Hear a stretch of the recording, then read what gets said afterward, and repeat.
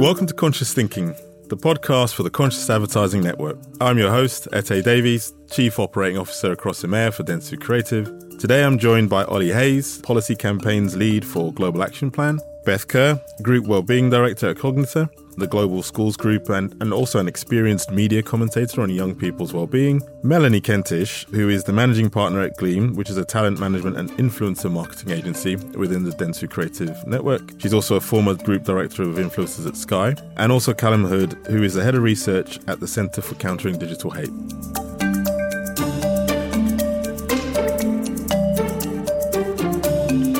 So today, our panel discusses the implications behind a government delay of the new Children's Wellbeing Code, which is part of the Online Safety Bill. We're going to ask the question, how are we actively protecting our children within the internet and the oncoming metaverse? This is arguably one of the most emotive topics we'll be discussing in the series of the CAN podcast. So before we get started, for those of you listening, I should mention this podcast is being recorded within weeks of the coroner's verdict on the inquest of the tragic death of Molly Russell. The coroner's verdict was a world first in citing social media as a causal factor in a death, whereby he found that Molly Rose Russell died from an act of self-harm while suffering from depression and the negative effects of online content. It's a verdict that has drawn pretty much universal response across all levels of politics and society within the UK, to even Prince William releasing a statement that online safety for our children and young people needs to be a prerequisite, not an afterthought. And when you hear of the content that Molly was being repeatedly served and targeted with, it is incredibly harrowing and disturbing. The two main cited platforms which were responsible for the terrible content that Molly was exposed to were Instagram, owned by Facebook/Meta, and Pinterest. So, Beth, obviously there's been a lot of coverage in the news over the last year, particularly around the social platforms and, various leaks and exposés as to how much they put profits over, responsibility. And in particular, you had Frances Hohen, who was a former product manager at Facebook, and she turned whistleblower, and she shared insights and information into the fact that the platform was suppressing its own research that indicated that, Instagram had been looking into the damaging effects of the content they're serving on the health of teenage girls, particularly around body image issues, but also around suicidal thoughts.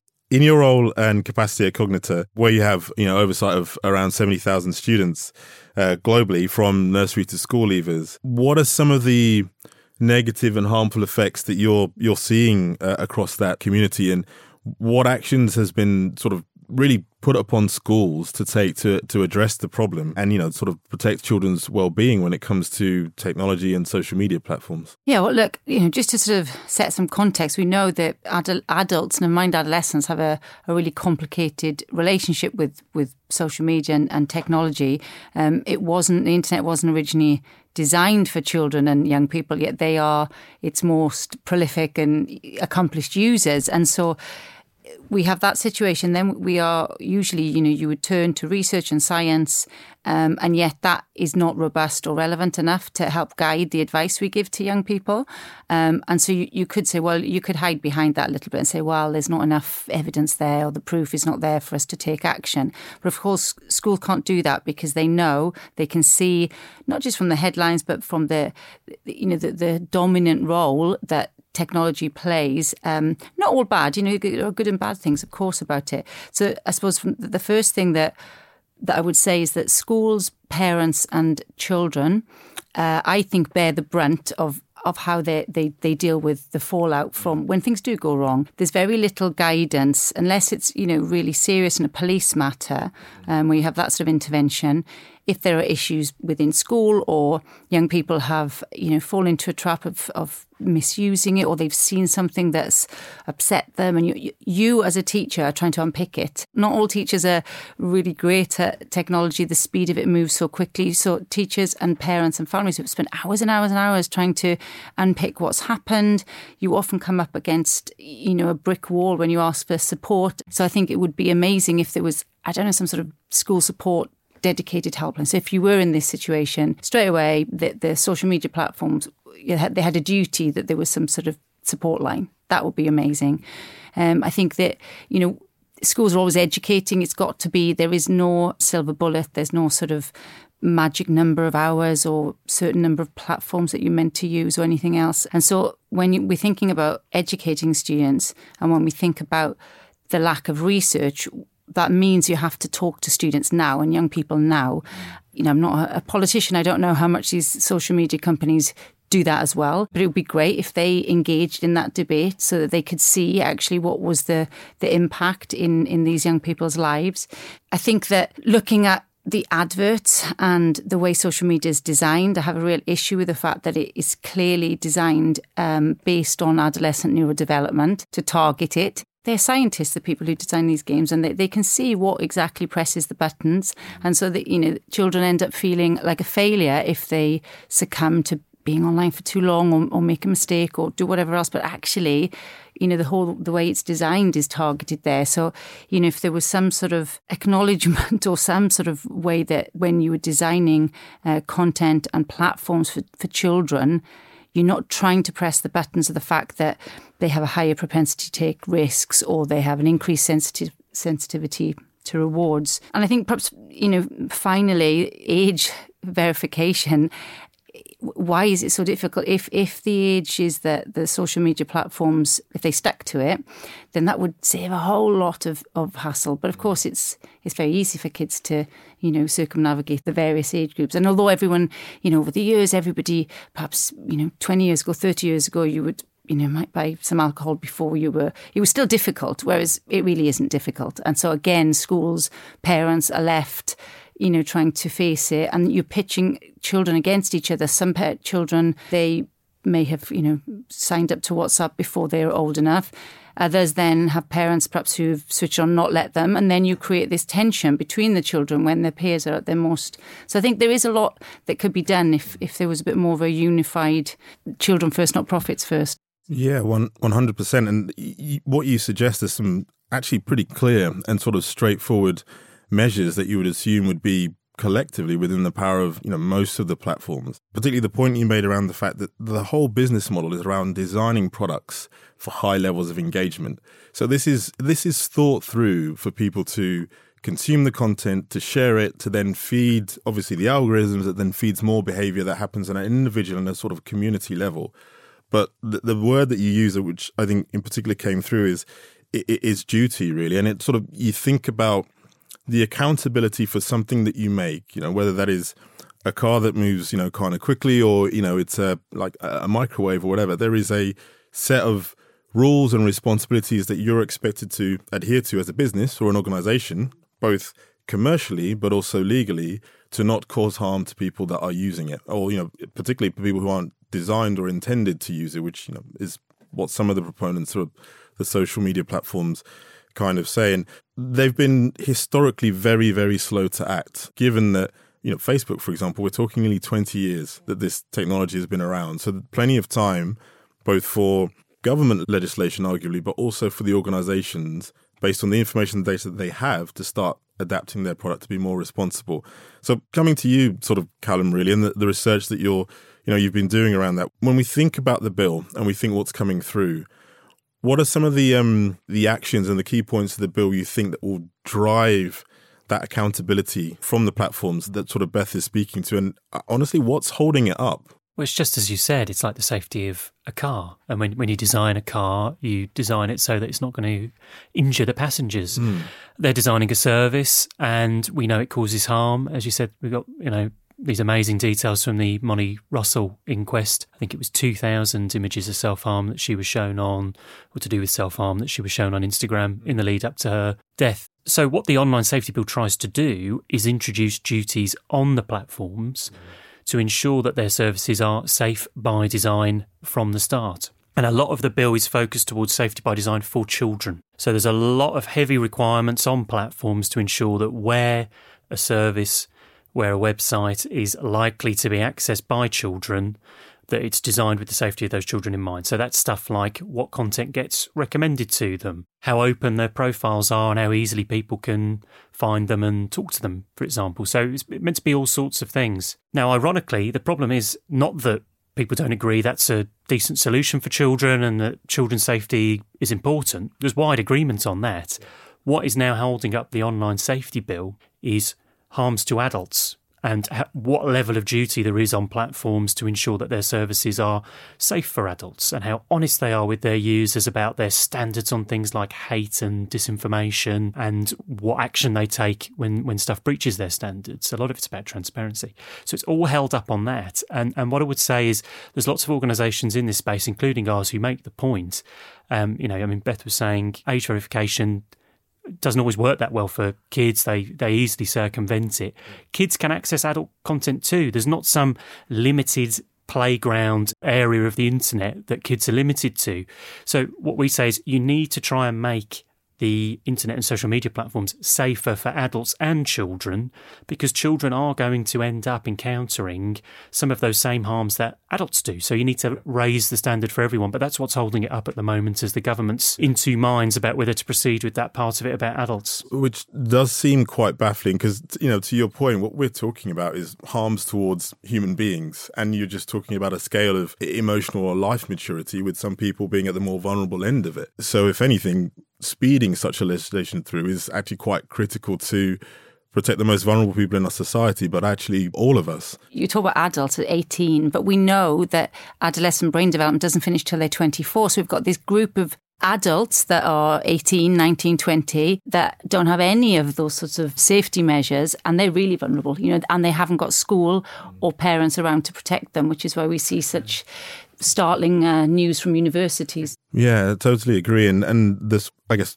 quantified and compounded life experience, which I'm sure you see working in education, to critically assess the information they've been given. I mean, we've seen many times over the last few years what misinformation alone from the platforms has done to adults of voting age, and how that's misled them around opinions, or, when it comes to public health crises. And we're asking children who may have not developed the capacity for critical thought yet to deal with the same barrage of content and information. And I guess one of the most sort of shocking and arguably insidious arguments around the tech platforms not either policing this or regulating this comes to sort of freedom of speech. And I won't recap it because it is really quite galling, but the reaction of the Facebook representative, Lagone, when challenged by a lawyer around whether or not she thinks the material is safe, along the lines of, well, people should be safe to express themselves. The bill itself actually makes provision to safeguard freedom of expression, pluralism, democracy,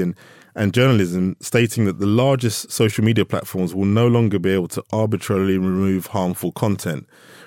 Arguably, yes, protecting freedom of speech, but in and of itself feels like a dangerous statement to have in a bill because it encourages further abdication. So, Ollie, I want to sort of bring you into the conversation, really. Are we in a situation where we're sort of trying to strike a balance in that paradox of tolerance between freedom of expression and speech for those that may look to seek content that others may deem harmful? Or is this just really straightforward, and what you couldn't do legally in real life, you shouldn't be able to do online? I think in a sense it's kind of regrettable that what's a very nuanced and complicated debate is characterised as freedom of speech versus harm prevention, and particularly as that relates to kids. I mean, it overlooks a couple of things. One is that on these platforms, the major platforms we're talking about, there isn't currently unbridled freedom of speech because they all have terms of use that we sign up to and community guidelines that we sign up to. So it's not the case that you can already just say whatever you like. And the second point is that some of us might feel like we have free speech, but what we say often very much impacts the free speech of others. So we might silence other people. We might particularly marginalise communities who might leave these platforms for fear of abuse or whatever, or they'll self-censor. And also it overlooks the fact that children too have a right to freedom of expression. But I think the point that we make and have made most forcefully at a global action plan when we've been making submissions to the government's various consultations is that the bill's approach to content rather than systems is always going to let it down. And as others have alluded to already, that there is zero commercial incentive for these platforms to stop people and kids and adults alike being served up ever more inflammatory content, regardless of what that content is, because the more engaging it is, the longer they are engaged and the more it's shared, means the more ad revenue they get.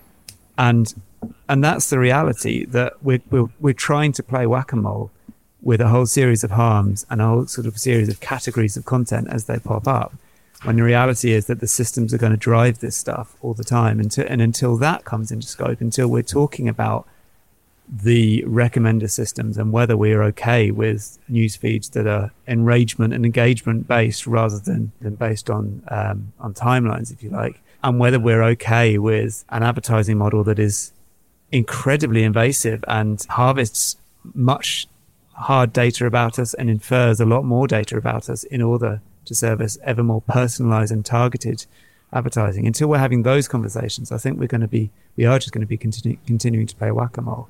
And just to pick up on the point you raised there about the Molly Russell inquest, it's actually worse in that when pressed by the coroner, the Facebook representative was asked, is this content safe or not? Because they gave, as you say, a fairly evasive answer, saying people have the right to express themselves. And then they were pressed and they said, yes, it is safe.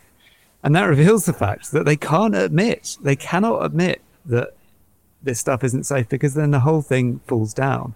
And yet we've seen from Frances Haugen's whistleblowing that they know the damage they're causing. And I think really then you start to look at these platforms very much in the same light as you look at big oil and big tobacco. They are knowingly causing massive societal harms. And who's paying to clear it up? Who's dealing with the consequences? It's wider society. It's as Beth was saying, it's teachers and kids and parents. It's not Facebook. Yeah. And the 2 points that you made there, just so right, in agreement with them, that the activism to sort of address this, or the action that needs to be taken, ends up being often the people harmed by it, or sort of end consumers in wider society, rather than the sort of people benefiting from it, or those sort of producing it as source. And I want to come back to sort of touch on the advertising model, particularly given previous legislation that's come through for online advertising, on marketing. But on that point around activism and critically, I guess, the role of brands and creators, the sort of revenue driving machines that sort of underpin many of these social media platforms or sort of tech companies, Mel, over the last few years, like, a lot of brands have become very obsessed with brand safety and very much thinking about where is my content kind of appearing, and how does that reflect on the message that I'm sending. Everything from is it appearing in places whereby the content might be offensive to other people, all the way through to is it appearing next to a brand that I don't necessarily want to be associated with in terms of price point. And there is a lot of time and investment and focus going into that, and particularly when it comes to the selection of creators or influencers or content creators, people with audiences that you work with. Are you seeing much activism or sort of pressure from influencers and creators to address this specific issue around the online safety of actual users, particularly vulnerable users and children? And also, what's the experience of the creators and the influencers themselves that are in these spaces, in these territories, whereby their own brand and their own reputation is being served alongside this content that's being very damaging to the very audience that they thrive on? Yeah, I think we've definitely seen things change. So many creators have been speaking out about it and really wanting this bill to go through, both for the responsibility of their communities, but also for their own protection. So recently, Emily Clarkson, Amber Rose Gill, Dr. Alex George all went to the DCMS and were pushing for the bill to be processed, because not only is it damaging vulnerable people psychologically, but also physically. And these creators who have great power through the platforms they have and their following also have great responsibility to their audiences. And so they're doing all that they can, but it needs the platforms to really step up to take responsibility, and it needs the legislation in place to hold them accountable. So the point around brands that are doing it well now are moving towards creators that are much more representative and inclusive of the audiences that they're going after. So I think if you look back even 5 years ago from now, it was mainly very, very slim white middle class creators that had the biggest following. And actually now there's been a massive backlash against that. You are seeing brands working with plus size models. They are more value driven, and they stand for something much more than just the way that they look. And I think there's ever more growing importance that that is the case, and that we are sending a positive message to our young people that are going to grow up, and they're going to be damaged as a result of this. From a creator perspective, they face so much abuse, and I don't think even their communities realize, yes, they will get horrible messages in the comments of their feeds, and quite often that's aimed at them, or it's talking about their children, their families who haven't signed up to social media. They haven't asked to be a part of this.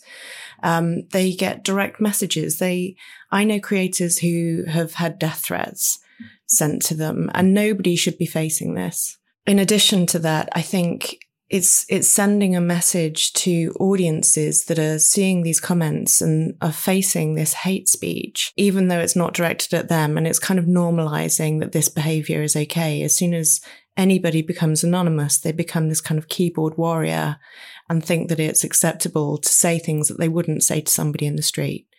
So it's really, really important that this gets shut down. Yeah, absolutely. And it's that the point you made around normalization of behavior, which on a very basic level you wouldn't accept or expect in normal physical society interactions, but is illegal, and is sort of protected by the statutes of laws that we have. And it brings me back to the sort of thought and question that I had before, which is both a bit for yourself and Ollie, really. And it's about GDPR, and obviously part of the challenges of getting that through and where we've got to now was, how do you make this multinational legislation that, protects how our data is used, exposed, and sort of gives us that transparency. Now, at the time of GDPR coming through, there was a raft of agencies and brands pushing out information on how to tackle the change that was coming with the legislation, what it would mean in terms of moving from third-party to sort of first-party data. Lots of agencies were developing their business models around this and offering sort of services and packages and so on. So it became almost revenue generating, and it still is for many parts of the industry, to help brands, businesses get ahead of GDPR. We're not seeing the same when it comes to online safety, harm towards children, as Callum pointed out, actually harm to all adults and members of society across the spectrum. Why do you think this is? Because ultimately it is a risk to consumers and the environment that you are creating as a brand within your ecosystem for consumers. But it's not, given that we know this legislation is coming, the same level of sort of fervent activity to help get ahead of it and make the changes that are needed. That appetite doesn't seem to be there compared to with GDPR. I'm just curious if either of you had an opinion on why there isn't the sort of drive in the same way there was. I don't mind going first. I mean, from my perspective, we're already doing it. So for a brand strategy, we will always be going out and making sure that we are working with the very best creators that are sending positive messages, that the selection of creators is fully inclusive. So that's already happening. And we advise creators in terms of what is suitable and what isn't suitable, even though that's not legislative at the moment. I think moving forwards, there absolutely needs to be more done by agencies and by talent management in particular to ensure that content going up is authentic, that we aren't editing images to make creators look smaller and change their appearances, setting unrealistic expectations for young people looking at these creators as role models. And I think what we will start to see is a movement towards different platforms. So the rise of Be Real is an absolute prime example of communities wanting to move away from this unrealistic expectation that has been set upon them. And I think agencies in particular need to help brands in working out where their place is on platforms that are doing the right thing and are sending positive messages. Yeah, I think, there's a certain amount of speculation in what I'm about to say, but it's notable that GDPR emerged out of Europe, where, the process was predictable. There were lots of wranglings around it, but it was a steady, predictable process, and things that were planned happened. And there was an element of competence there that I think if I was looking at what was coming out of the UK government over the last period of time, and I mean, how many Secretaries of State have there been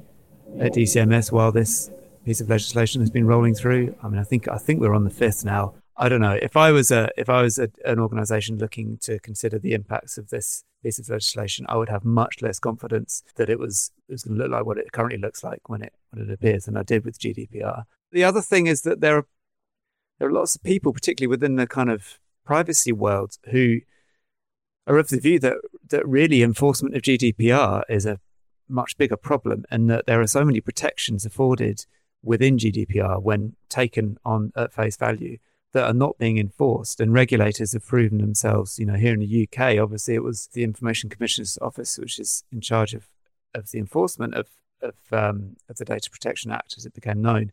But, they've proven themselves to be very, very toothless in the face of some of these existing regulations. So I think it's worth just noting that we don't always need another bit of legislation. Sometimes the problem is that we have a lack of enforcement. And it's also notable that in terms of the children's element of GDPR, member states had the option of choosing an age group that the child relevant bits applied to. And most European member states, not all, stuck with 18.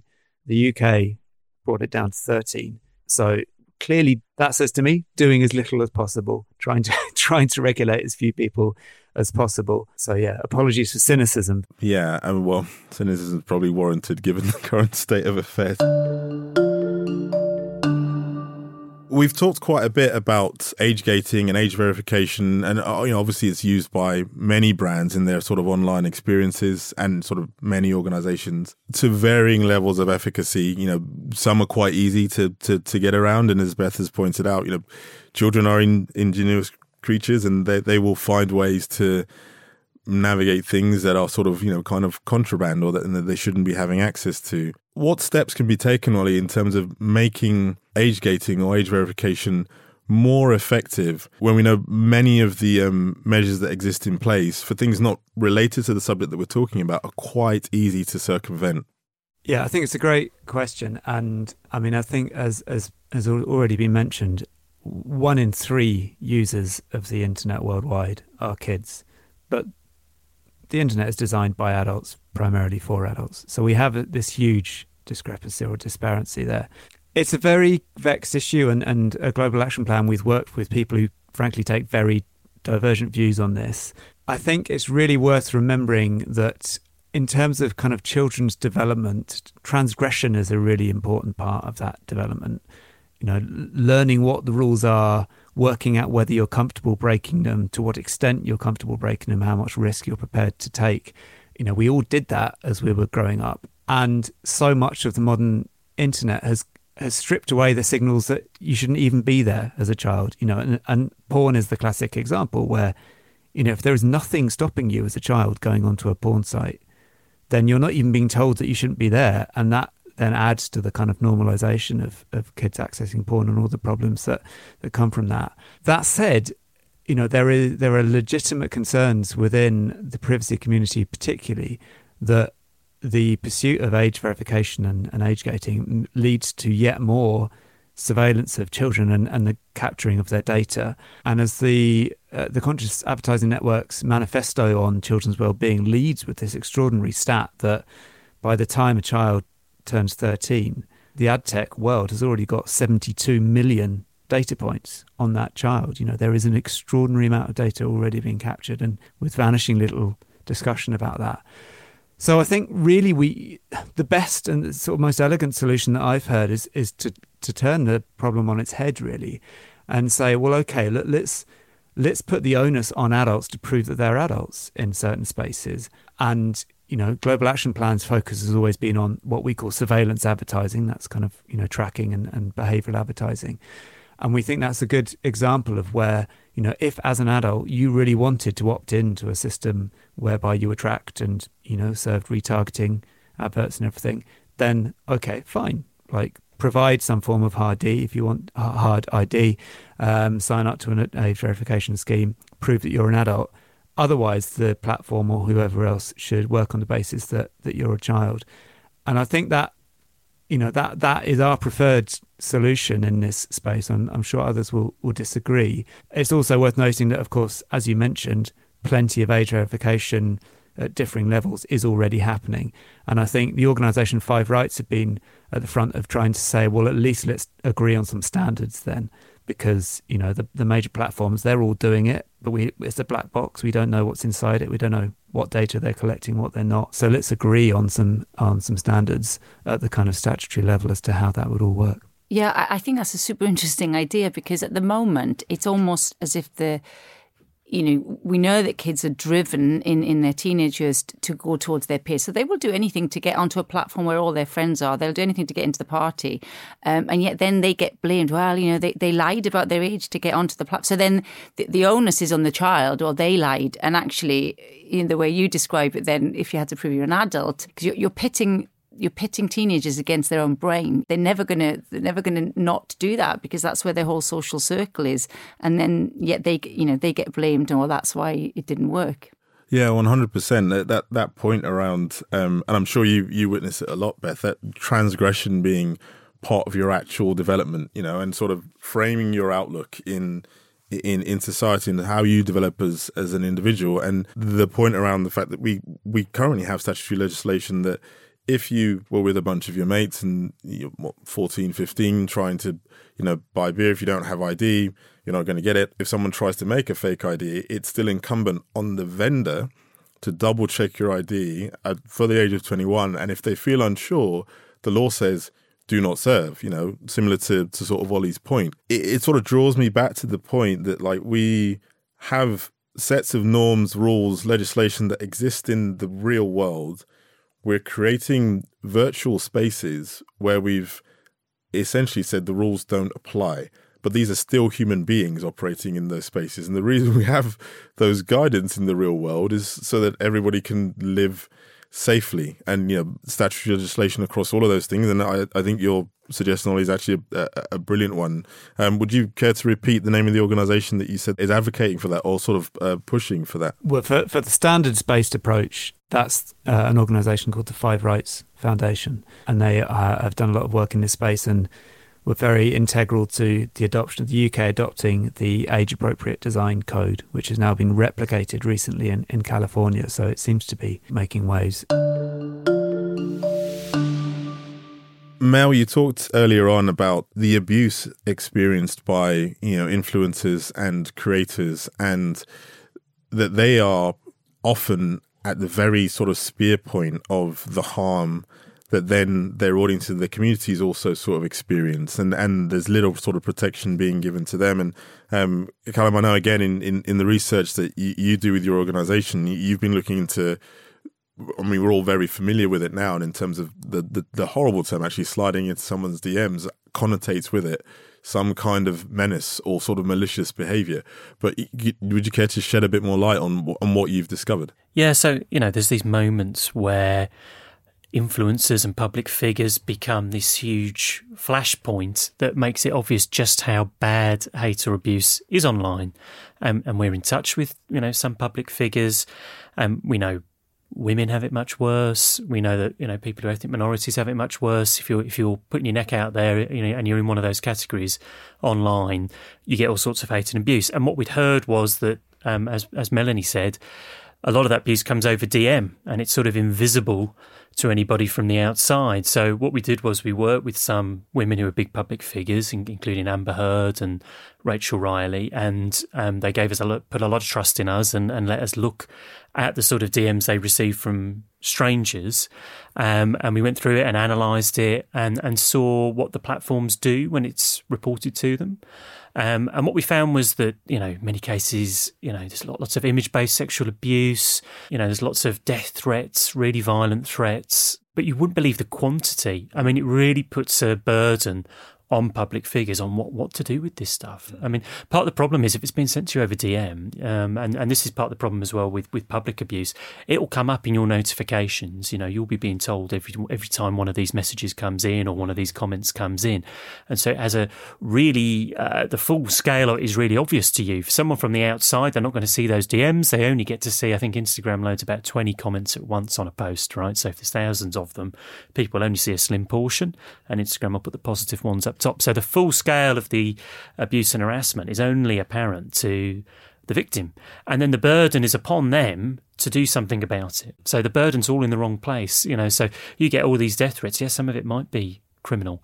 You'd actually have to go through and read all the death threats and then decide which ones you want to send on to the police, and then you'll be locked into a whole process with the police as well. So it's completely sort of topsy-turvy with the platforms failing to take any responsibility for it. And when we reported them to the platform, we found in 9 out of 10 cases, the platforms didn't seem to take any action.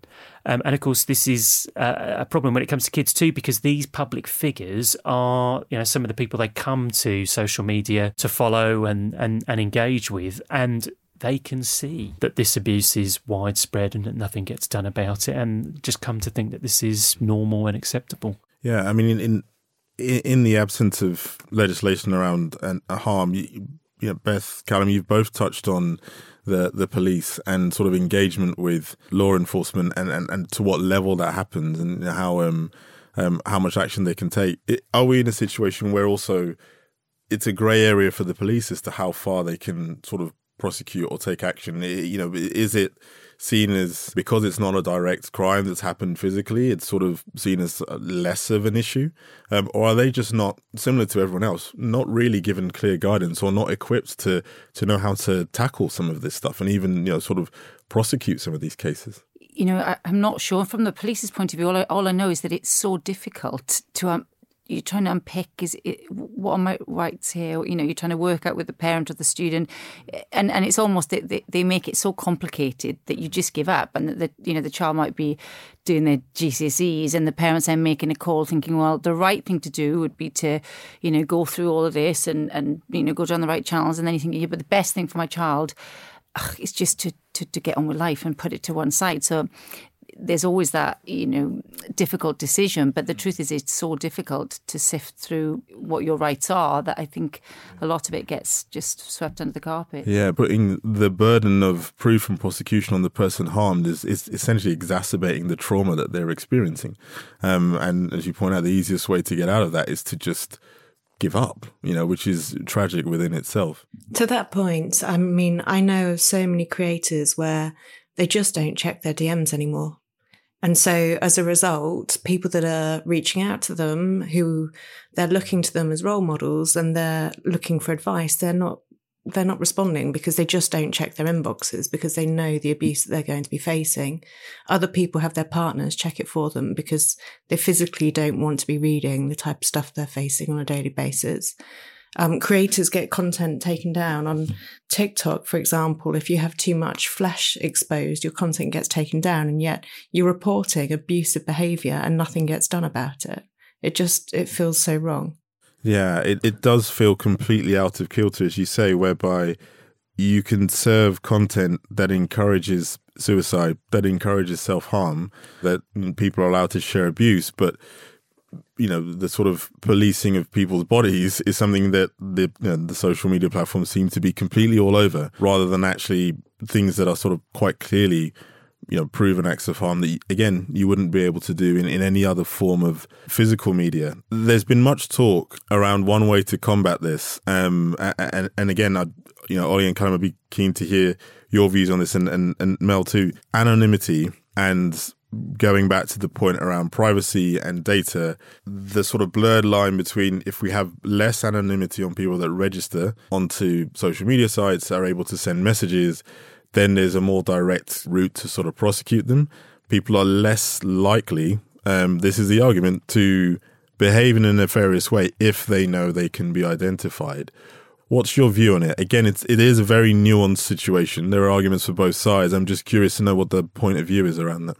Well, having done lots of research projects that look at abuse sent online, I would just pose one sort of problem with the anonymity thing as a bit of a silver bullet, and that's that lots of the abuse is actually sent by people in their own name with their own image attached to it. So, I think anonymity is part of the problem. I've seen some interesting proposals where you might require platforms to put features in whereby if you're, say, an influencer or an ordinary user, you could opt out of receiving or seeing messages from users who are not themselves verified real users using their own names and using their own image, which I think is an interesting proposal. But there's definitely going to be part of the problem of abuse, a substantial part of it, is still going to be there even if you were to do away with anonymity overnight, unfortunately. What is fascinating for me, given where we are with some of these mainstream social media platforms and technologies that have been around for sort of 20 years, is we're on the advent of Web3, the metaverse, the next iteration of brand human technology experience. Given the last 20 years and the challenges we're facing now, there seems to be little proactivity or discussion around what's coming. If anything, we seem to be allowing one particular company, which we've already said has less than sort of clear commitments around human safety, to dominate the narrative around the metaverse. And Callum, I know you've been doing a lot of research with this. What are your thoughts in terms of how do we prepare for what appears to be the Wild West phase of all of this? Can we even ready ourselves given the current state of affairs in terms of protecting children and vulnerable people on the internet that we now know a fair amount about? Well, this research that I did started with me being quite angry, listening to Mark Zuckerberg and Nick Clegg give their big presentation about the metaverse, which, for those unfamiliar, is what Meta, the parent company now of Facebook, has decided to be the brand name, as it were, of its virtual reality products. And they gave this presentation and they boasted about how they're putting all the safety measures in place before they launched this thing. And I thought, hang on, you've launched this. They purchased a company called Oculus, which was a virtual reality headset manufacturer, years ago. And they've been selling it for years. And they already had it at the point they did this presentation. I thought, you haven't put any safety measures in at all. So what my organisation did was went in to check on that and see how safe the metaverse is. So we were doing that research. We're in the US and the UK, but we were doing the research from the UK in this case. We were using the most popular social app on there called VR Chat. Spent hours upon hours in VR recording and seeing what was going on. And what happened was we saw an incident of abuse or harassment every 7 minutes. And in many cases, the reporting system that Meta had put in place just didn't work. Every 7 minutes? It felt frequent. Yeah. And then when we, completed the research, as I say, we had all the recordings, I had to see this stuff 2 or 3 times in the process because I would witness it live, and then I would go back over the footage and identify these incidents, take out a short clip and give that to Meta as evidence was the hope. But in many cases, their reporting system didn't even work. It wouldn't even accept the user report about someone being abusive. And in terms of what I mean, racist abuse, sort of simulated sexual harassment, people just sort of projecting pornography into a sort of virtual chat room, basically, for the uninitiated. Either you couldn't file a report or you'd file a report and you get no feedback whatsoever. And the really alarming thing was there's lots and lots of kids in these spaces. Yeah. Remarkably, they've made a design decision to have adults and kids sharing the same spaces without any ability to discern who's an adult and who's a child other than the tone of voice that they've got. And that means that most people go to the lowest common denominator, that anything's okay. There's no enforcement of the rules in there. So there's a culture of sort of impunity. And that means adults are sort of being abusive towards children quite routinely. And people are sort of all speculating about whether a user's an adult or a child. It's a mess.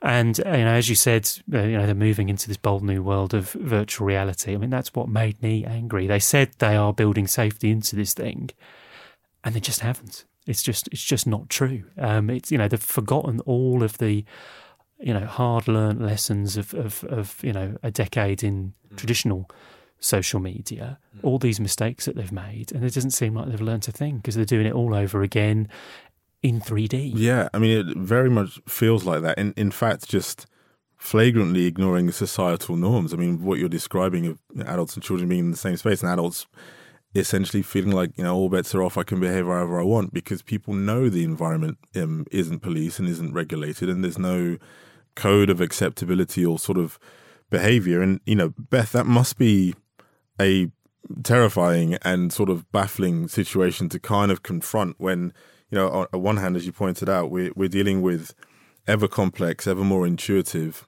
existing social media platforms. And then there is this advent of, a new wave of interaction, which the companies and organizations that are building these don't really seem that focused on thinking about the harms behind them, or putting the effort into it, arguably using that data towards building and developing these products. I mean, is there much thought that's being given towards the kind of metaverse? And, what would you, if you could make that request, whether it's, Meta, Pinterest, TikTok, any of the others, around engaging with organizations like Cognita or other sort of auxiliary wellbeing and child health organizations? Like, what's the ask? Like, what do we need from them? I think the best way we can protect our children is to empower them with digital agency. Mm-hmm. So because otherwise it's like putting your finger in the dam, when something else comes out and something else comes out. So that's not an effective way. Whereas actually, if you really empower children with the knowledge about what they're using and the potential harms and benefits, that they're much more likely to make good decisions.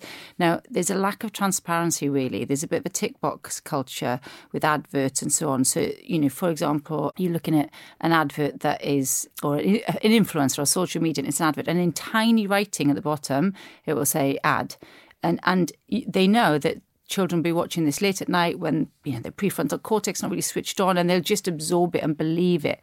And so I think if companies really want to make meaningful change, they have to have these complete disclosure when they're, if they instead of teachers, and there are some brilliant educational organisations out there. Common Sense Media is one that we and lots of other educators, schools rely on, to kind of cut through the rubbish. But if these social media platforms said to children, right, okay, this is our platform. We know you use it. Just to let you know, this is how we're hooking you in here. When we have the red like button, you're more likely to adapt to that. We reward you intermittently, because if you look at your dopamine reward circuits, that's more effective. To tell kids that, then they can make a decision, because actually there was a bit of work, Tristan Harris in The Social Dilemma, when students started realising that, and they're like, oh yeah, oh my gosh.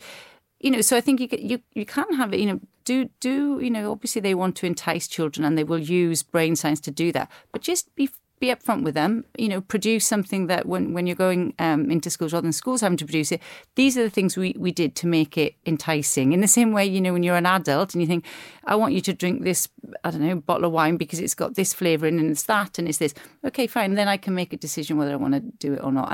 And children, they have the ability to take charge of their life perhaps more than we give them credit, but only if they have that information. And it shouldn't just be up to schools that are trying to teach 1,000,001 other things and prepare them for life outside to also try and unpick it and be transparent with them. And I think that would be really powerful if they came in. And it might also be, a bit like restorative justice. They're coming in, they're actually speaking to proper children in proper schools, all of it, not just a select panel of a few, which I'm sure many of these social media companies do have a select panel, but go into a proper school, speak to these children, maybe the penny might drop and think, and perhaps then there would be a better balance. Yeah, absolutely. And arguably a commercial opportunity even in there for them within the transparency. And as you say, that sort of informs decision-making that you're enabling children to have, and digital agency, which again is something that would be great for every user. And hopefully the right technology company that's leaning into this can see that as an opportunity to innovate and to sort of grow responsibly.